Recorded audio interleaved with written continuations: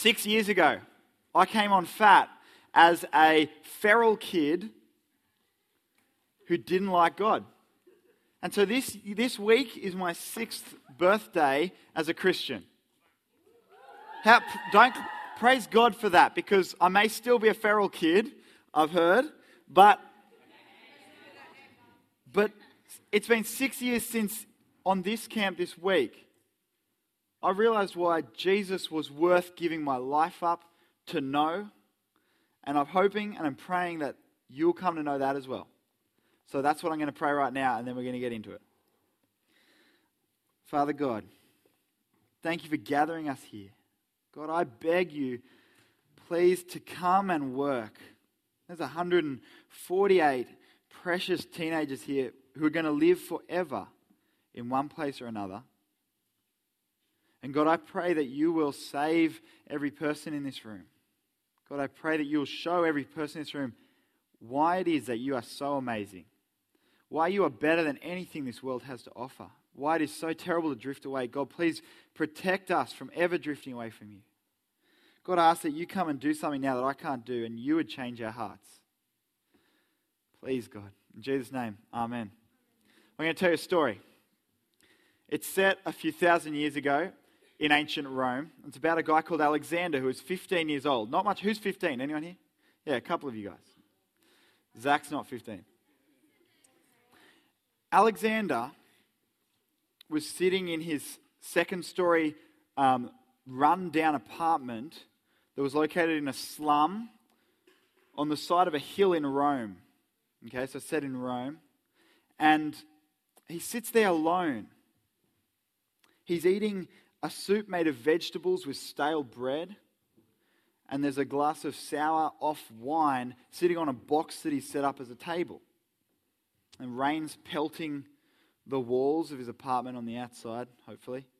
And he's sitting there in the dark, so he decides to light a lamp because there's a storm coming. That day at work, Alexander's boss, who's called Brutus, had given him a really hard time for being a Christian.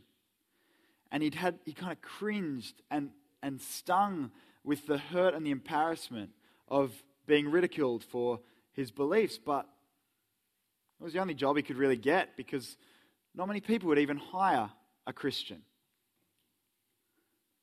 Alexander had been suffering for several months now. In fact, the persecution against Christians had been going on for years. They'd been thrown in prison. Some had been had their stuff taken away from them. Some of them had been beaten physically. No one had yet been killed. And that had been going on for about 15 years. In fact, his grandfather was one of the people who were most opposed to Christians. And so when he came home one day a few months earlier and said, "I've become a Christian," his old man almost died. There'd been a big fight, lots of tears, lots of angry words, and now Alexander feels pretty much alone. He'd been told that there would be a cost of following Jesus, but somehow this experience was a bit different to what he was expecting.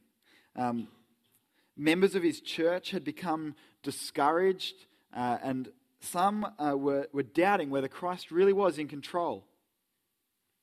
Some other people in his church had actually left Jesus altogether. Now, Alexander, he missed what he'd come from in Judaism. He missed the community of the Jewish synagogue. He missed the joy of the Jewish festival. And he missed his family, who now wouldn't even look at him as they passed him on the street on their way to the synagogue. He felt very alone. Now, there was supposed to be a church service that night, and he was tempted not to go. He was pretty tempted, actually, to give up on this whole Christian thing. But he'd heard that their church had received some document from far away, from somewhere in the east. And so he was kind of curious to see what this would happen. So he went and he walked into this room, and this depressive tone hung in the air as people came in, also run down. Finally, the leader arrived. And with shaking hands, he unrolled this document with a big smile on his face, and he said, I think that you'll find this quite relevant. And then he took the parchment and he started to read. In the past, God spoke to our forefathers through the prophets in many times and in many ways. But in these last days, he has spoken to us by his Son. The document was the book of Hebrews. And that story is made up, but it captures what the situation actually was of the people that this book is written to. They were Jewish Christians who had come from Judaism, but were now suffering for following Jesus. And so they were tempted to just give up and go back to being Jewish. I'll show you how I know that. Have a look at chapter 2, verse 1. It says, we must pay much more careful attention, therefore, to what we have heard, so that we do not drift away. That's what this book is about. The whole book of Hebrews is written to say, don't drift away. So here's the big question we're looking at this week. Why not just drift away from Jesus? If you're a Christian, life is going to be hard. Our whole world is traveling in one direction. Oh, I was expecting like screams of laughter. That's more like it. Our whole world is traveling in one direction. Anyway, glad people are finally getting over that. Our whole world's traveling in a single direction, and we're trying to walk a different way. They're running away from God. We're trying to go towards God. And it can feel like we're just like a little fish swimming upstream in a big river flowing the other direction. And sometimes it feels like everything is going against you. And I promise you this, being a Christian will not make your life easier. The Bible says it's going to make it harder. Being a Christian will be hard because you will suffer. People will ridicule for being a Christian. It's hard work to keep saying no to sin. It's hard work to keep saying yes to what God wants you to do. It's hard when your friends bag you out. It's hard when maybe even your family gives you a hard time for following Jesus. You might have to say no to a guy or a girl that you like and that likes you because you know they're not a Christian and they'll lead you away from God. You'll suffer, you'll have doubts, and there will be a time when you'll be tempted just to throw it all away because it's just easier. So why not just drift away from Jesus? That's the question this book is written to answer. But for some of you, actually, the question for you is, why bother with Jesus in the first place? I know lots of you guys are here, just have fun, and that's fine. We want to have you here. But you don't really care that much about Jesus. And all I want to say to you is, I hope you enjoy your week. I really mean that. But please, consider what the book of Hebrews has to say. Listen to this, because I have found him to be the best thing in the entire world. And Hebrews is written to say that if you walk away from him, you're making the biggest mistake of your entire life. So why come to Jesus in the first place? And why not drift away? That's what we're looking at. But first I want to know, does anyone want a present? Does anyone want a present? First hand up was Josh. Or Gramps. Come on up, Gramps.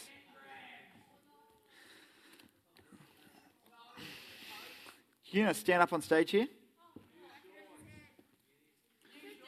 I've seen you on caffeinated beverages, and it's not a pretty sight. So hopefully, anyway, what do you reckon's in that? I'm thinking chocolate. You think chocolate? That is a lot of chocolate. Or books? Oh, books. That'd be nice. That'd be nice, yeah. Okay, now I'm going to give you a chance to use that to earn something from anyone here, because I'm guessing there's people out here who want what's in that box. I don't know what it is, but you might want it. So does anyone want to offer something to trade? What do you give him? A hug for the box. Deal. No deal. Okay, anyone want to offer something else? Yep. The pen. No deal. He's got a pen. Yeah. You're actually going to give away your bunny rabbit. Yes. You, oh, man. This. Okay. Yeah, good offer. That's a pretty good offer. Okay, he thinks that he thinks that that's full of chocolate, so he's not going to just give that away. He's loved, nah. A beanie. Sorry, mate, that's no deal. Yeah. $5. That could be an empty box full of secondhand books. Would you give it for $5? A what? $1,000. Wait, shh. Hold on. Are you serious? $1,000? Well, that's too much. No, I wouldn't let that happen. Down the back. Would you have her as your slave for your day for whatever's in that box? No deal. Okay, well, last one. A can of Coke. I had too much last night. Yeah, too much. All right. Okay, so far none of those. What if you would give it away for, I was going to say 24 cans of Coke, but I drank one. Would you make the swap for 23 cans of Coke? I'll swap this for that. Yeah. I'm going to give this to you for free, and you give me that. What do you reckon you should do? Who's saying deal? You going to do it? All right, he's done it. Well done. Okay, wait. Don't go yet. You've won them. They're yours. So you could just give them to a friend that you know will look after them. Nah, you don't trust any of your friends. Let's go. Just chuck them down there for a sec, because I want you to open this up. We want to find out what was in it. If it's chocolate, you're going to be filthy. Okay, just stand out there and open that. Okay, I want to just hush as he opens this. Do you want to stand up? Yeah, I'll hold it, you open it. Oh no, he's got it.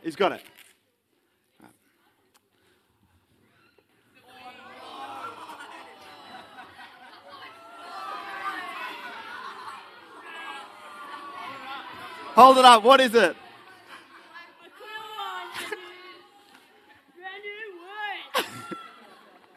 You could have won a Wii. That is, and I'm not joking, I bought that, it came out on Tuesday. That is a Nintendo Wii with a remote and 2 games. Can I have my Wii back? Thanks, man. Enjoy your Coke. Give him a clap.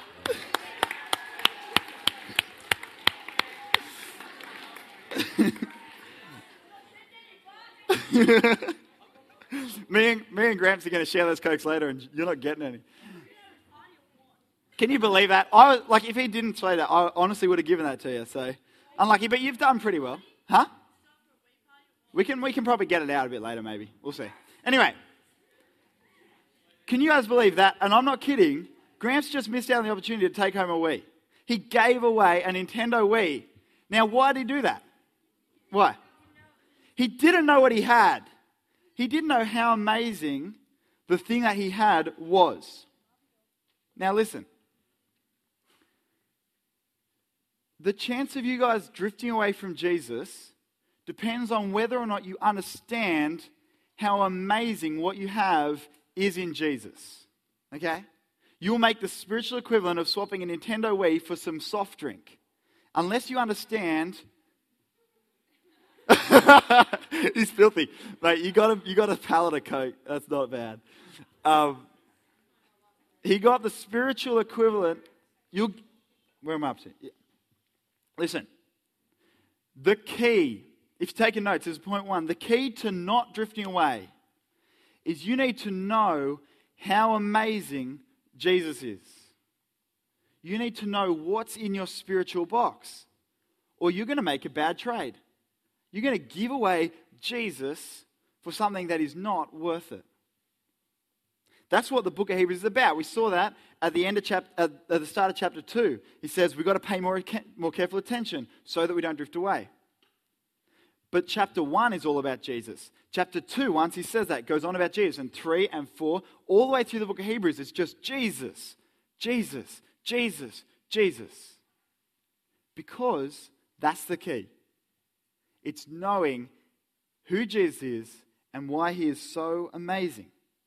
Now, what do you think of when you think of Jesus? Do you think of best friend Jesus? Is this going to come up? Will you even be able to see it? No? Okay, whatever. There's going to be pictures, but do you think of best friend Jesus? He's kind of like there to give you a high five and to give you a pat on the back. Is that who you think about when you think of Jesus? Or do you think of more like, can we get those pictures up, Josh? Is that all right? Or Nathan? Yeah, there's best friend Jesus. Can you see that? Not really. Or do you have self-help Jesus? This is the next one. Self-help Jesus there just to kind of make your life a bit better. Next one, maybe you have fish stick Jesus. That's like the Jesus that appears in your food. Maybe you have, what's the next one? That's Jesus that cuddles little goats. Just a lot of pictures of Jesus have him holding goats. Or do you have fun Nazi Jesus, who's just there with a big book of rules to stop you having fun? What's your view of Jesus? I'll tell you now, none of those is right. And if you have one, you will drift away. So the way to make sure is to know how amazing the real Jesus is. So we're going to look at that now. And so the first thing to see in Hebrews chapter 1, verse 1, is that Jesus is how God speaks to us. In the past, it says, verse 1, in the past God spoke to our forefathers through the prophets, and many times, and in various ways. But in these last days now, he has spoken to us by his Son. That's Jesus. The only way we can know anything about God is if God tells us. How could you know what Zach's favorite ice cream flavor is? Chocolate. Is it? Is it chocolate? No, it's not. And you couldn't possibly know unless Zach chose to reveal it. He could tell you, or he could maybe just show you when he went to the ice cream shop. But Zach has to reveal what it is. Everyone in the... Oh, he just revealed. Okay. Keep it secret. Everyone in the world is guessing what God is like unless God reveals it to us. And some people I know think that God hasn't, and we're just guessing, but that's not right. God didn't go to all the trouble of making us just to leave us in the dark about who he is.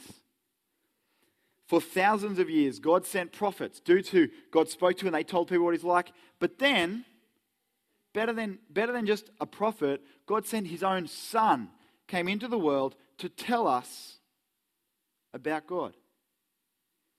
And then Jesus kind of gathered a group of people around him and taught them, and they wrote down what he taught. And that's what this is. This is God speaking to us. So as we open the Bible this week, we're reading God speaking to us through Jesus, through his disciples, to you. So if you want to know God, don't drift away from Jesus, because he's how God speaks to us. Number 2, Jesus is the owner of everything. Have a look at verse 2. In these last days he's spoken to us by his Son, whom he appointed, that means chose, heir of all things. Now the word heir means the person is going to inherit something. My great auntie died once, and I was like, sweet.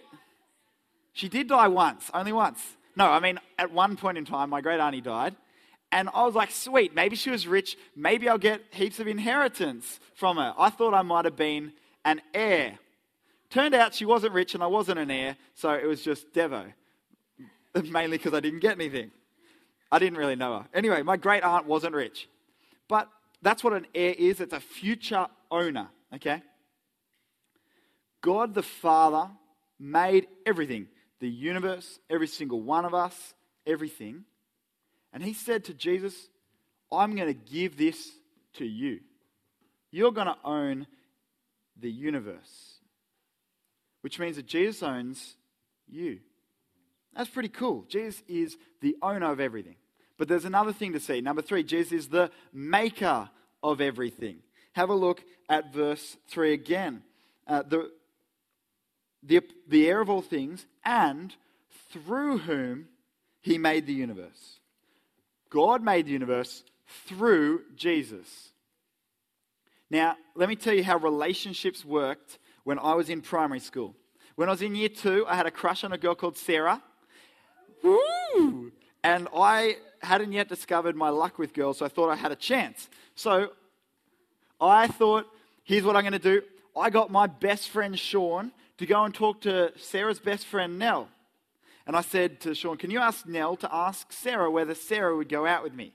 So Sean went off, talked to Nell. Nell went off, talked to Sarah. And Sarah kind of thought about it for not very long. And then sent Nell to come back to tell Sarah, or to tell Nell, to tell Sean, to tell me, no thanks. That's all right. I could tell you about 17 stories like that. One for every year of my life up until... Anyway. No, I didn't start dating when I was 1. What the heck? Anyway, Sarah rejected me. Or did Nell reject me, or did Sean reject me? Well, Sarah rejected me through Nell. Okay? God made the universe through Jesus. So it's true to say that God made the universe, and it's true to say that Jesus made the universe. Now, how's that possible? How's that work? Well, we're going to skip D and come back to it. We're going to go with E, if you're looking on your piece of paper. E, the way it's possible is because Jesus is God himself. Jesus is God himself. Have a look at verse 3. The Son is the radiance of God's glory and the exact representation of his being. Exact representation means exactly like something. Now, Jesus is exactly like God's being, God's existence. In other words, Jesus is God. And if you don't believe me, have a look at verse 8. But about the Son, that's Jesus, he says, your throne, O God. So he's talking to Jesus and he says, your throne, O God. It's very clear there. Jesus is God. Now we'll go back to D. Last thing really quickly on this point is to say that Jesus is God's glory on display. Verse 3, the Son is the radiance. That means something that shines brightly like a candle, like a light. The radiance of God's glory. Now, glory means awesomeness. It's like awesome sauce, right? And Jesus is the radiance. He shows us God's glory. It's God's glory on display. Now, let's pull these things together for a second, all right? I've got a mate who I go surfing with most weeks, and he once said to me, Jesus, what has Jesus ever done for me? And I didn't really know what to say at the time, but I'll tell you what I wish I'd said. What has Jesus ever done for me? Are you serious? He made you. He gave you the life that you live, the air that you breathe, the beach that you love to surf at. He invented waves and sand and the sun and wind. Do you guys love the beach? Jesus made that. Every atom in your body, every blade of grass on the field that we're about to go out and play epic games on. Jesus made it. You owe him everything. All right. But there's another thing about Jesus. Number F, Jesus is the one who can wash away sins. Have a look at verse 3. It says, after he had provided purification for sins. Okay, anyone know what purification means? It's like to make something pure or make it clean. Okay? Now, how good is playing rugby in the rain? Anyone like that? Rugby union, obviously, not league.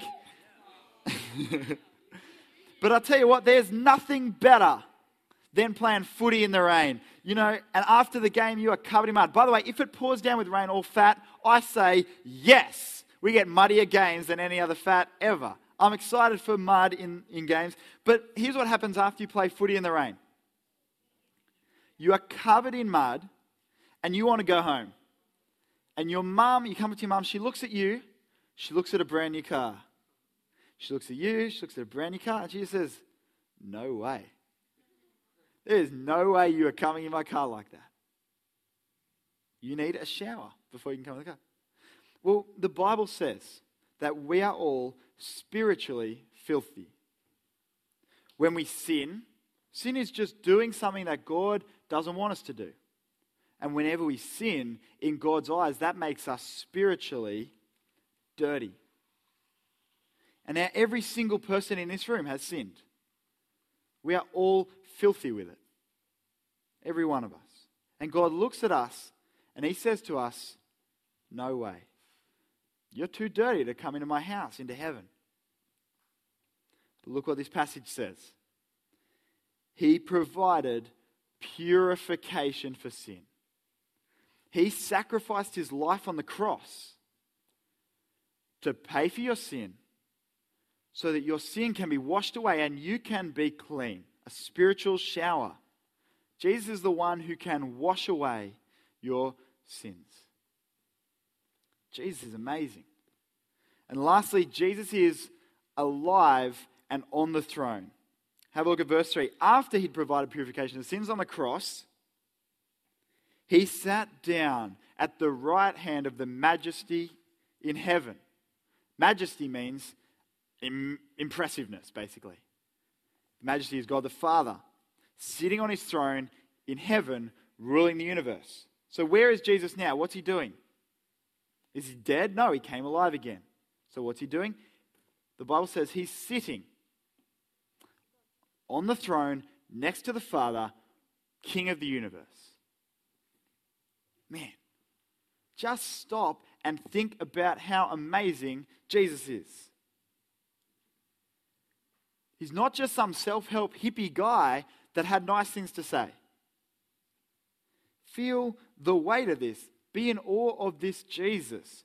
God speaking, the owner, the maker, the radiance of God's glory, God himself, the purifier on the throne.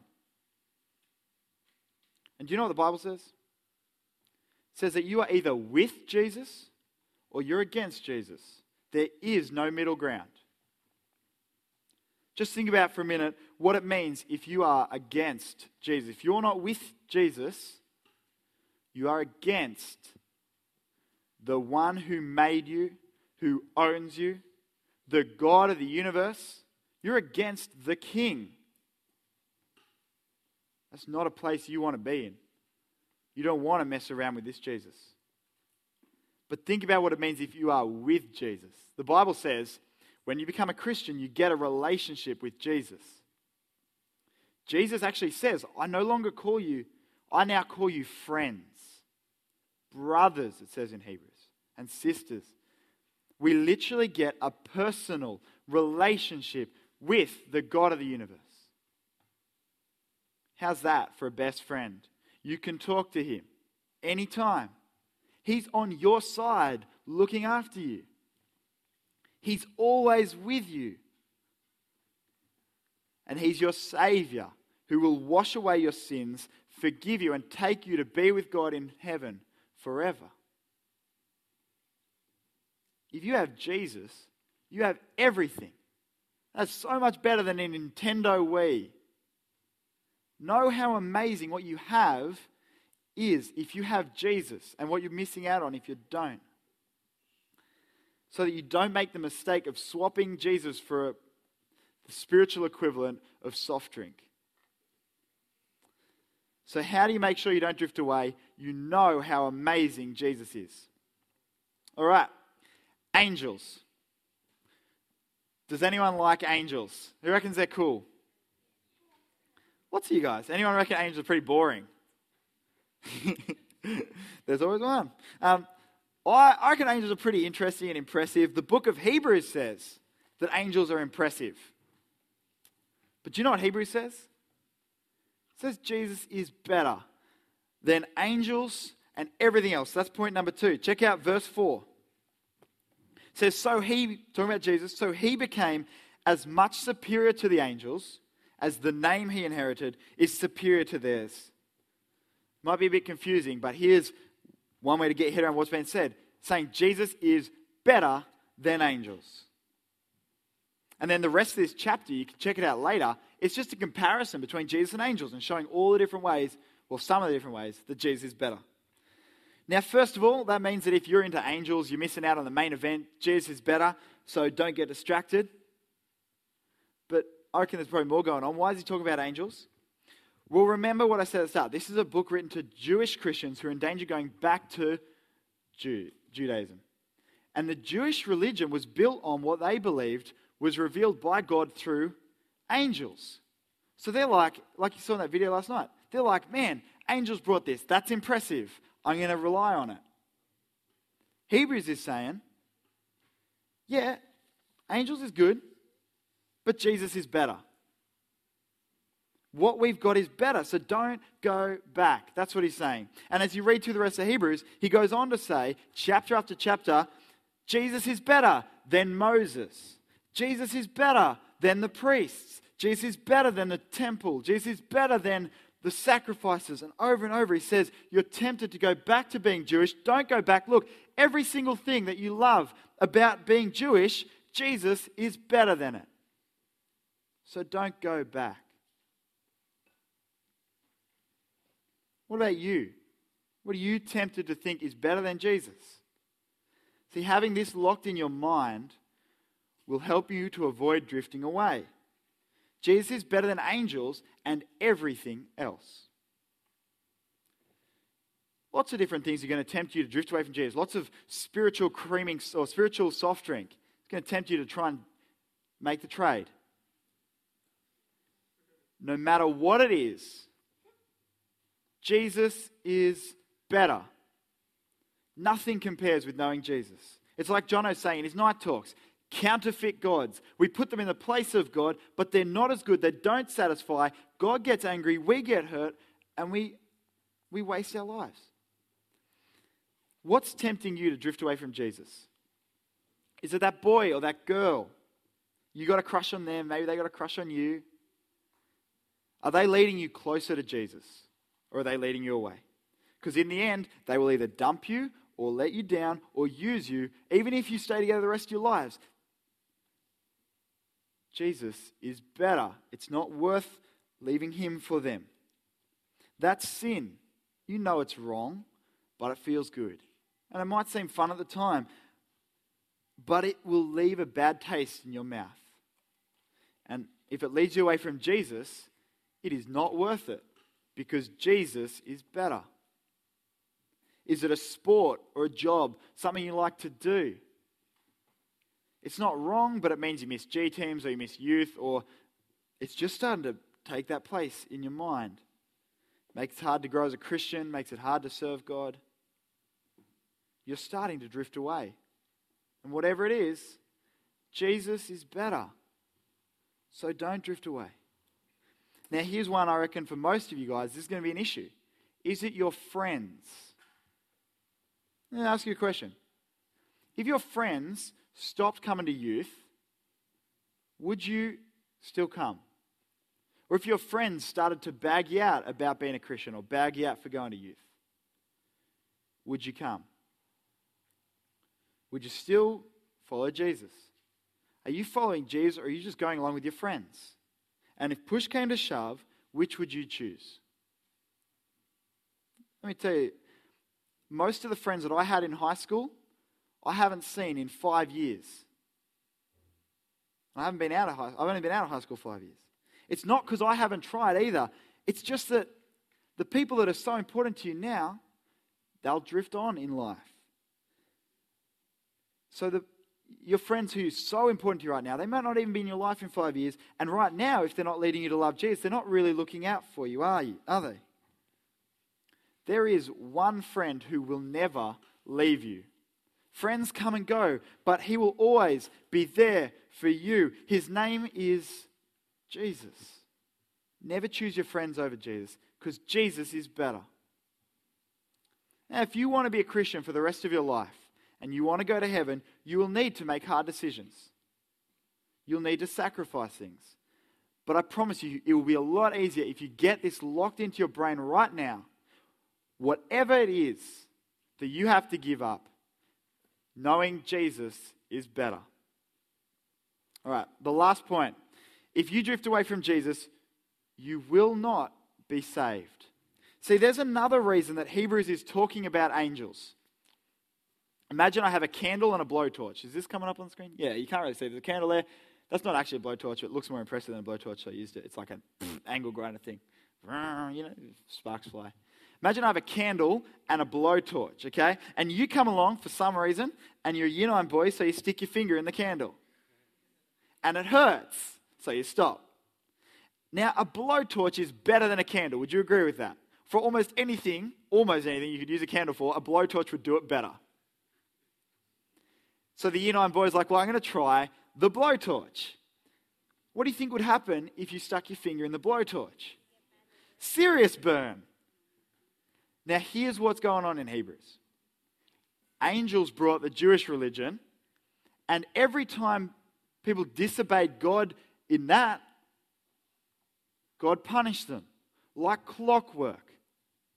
If that happens with angels, and Jesus is better than angels, like a blowtorch is better than a candle, what do you think is going to happen if you disobey Jesus? That's what's going on in chapter 2, verse 1. He's just shown that Jesus is better than angels. Then he says, we must pay more careful attention, therefore, to what we've heard, so that we don't drift away. For If the message spoken by angels was binding and every violation there received a just punishment, how shall we escape if we ignore such a great salvation? Jesus. Jesus is the Savior. If you drift away from Jesus, not only do you miss out on the one who is better than everything else, but you also miss out on salvation. We're all spiritually filthy, and you're saying to the only one who can make you clean, I don't want you. If you drift away from Jesus, you will not be saved. Every single year, I see people your age on PHAT get excited about Jesus. You start making changes in your life. And then a little while later, slowly, you start to drift away from it. And it breaks my heart. As I was writing this, I literally was crying as I thought of all the people that I know who have drifted away from Jesus. It breaks my heart because they won't be saved.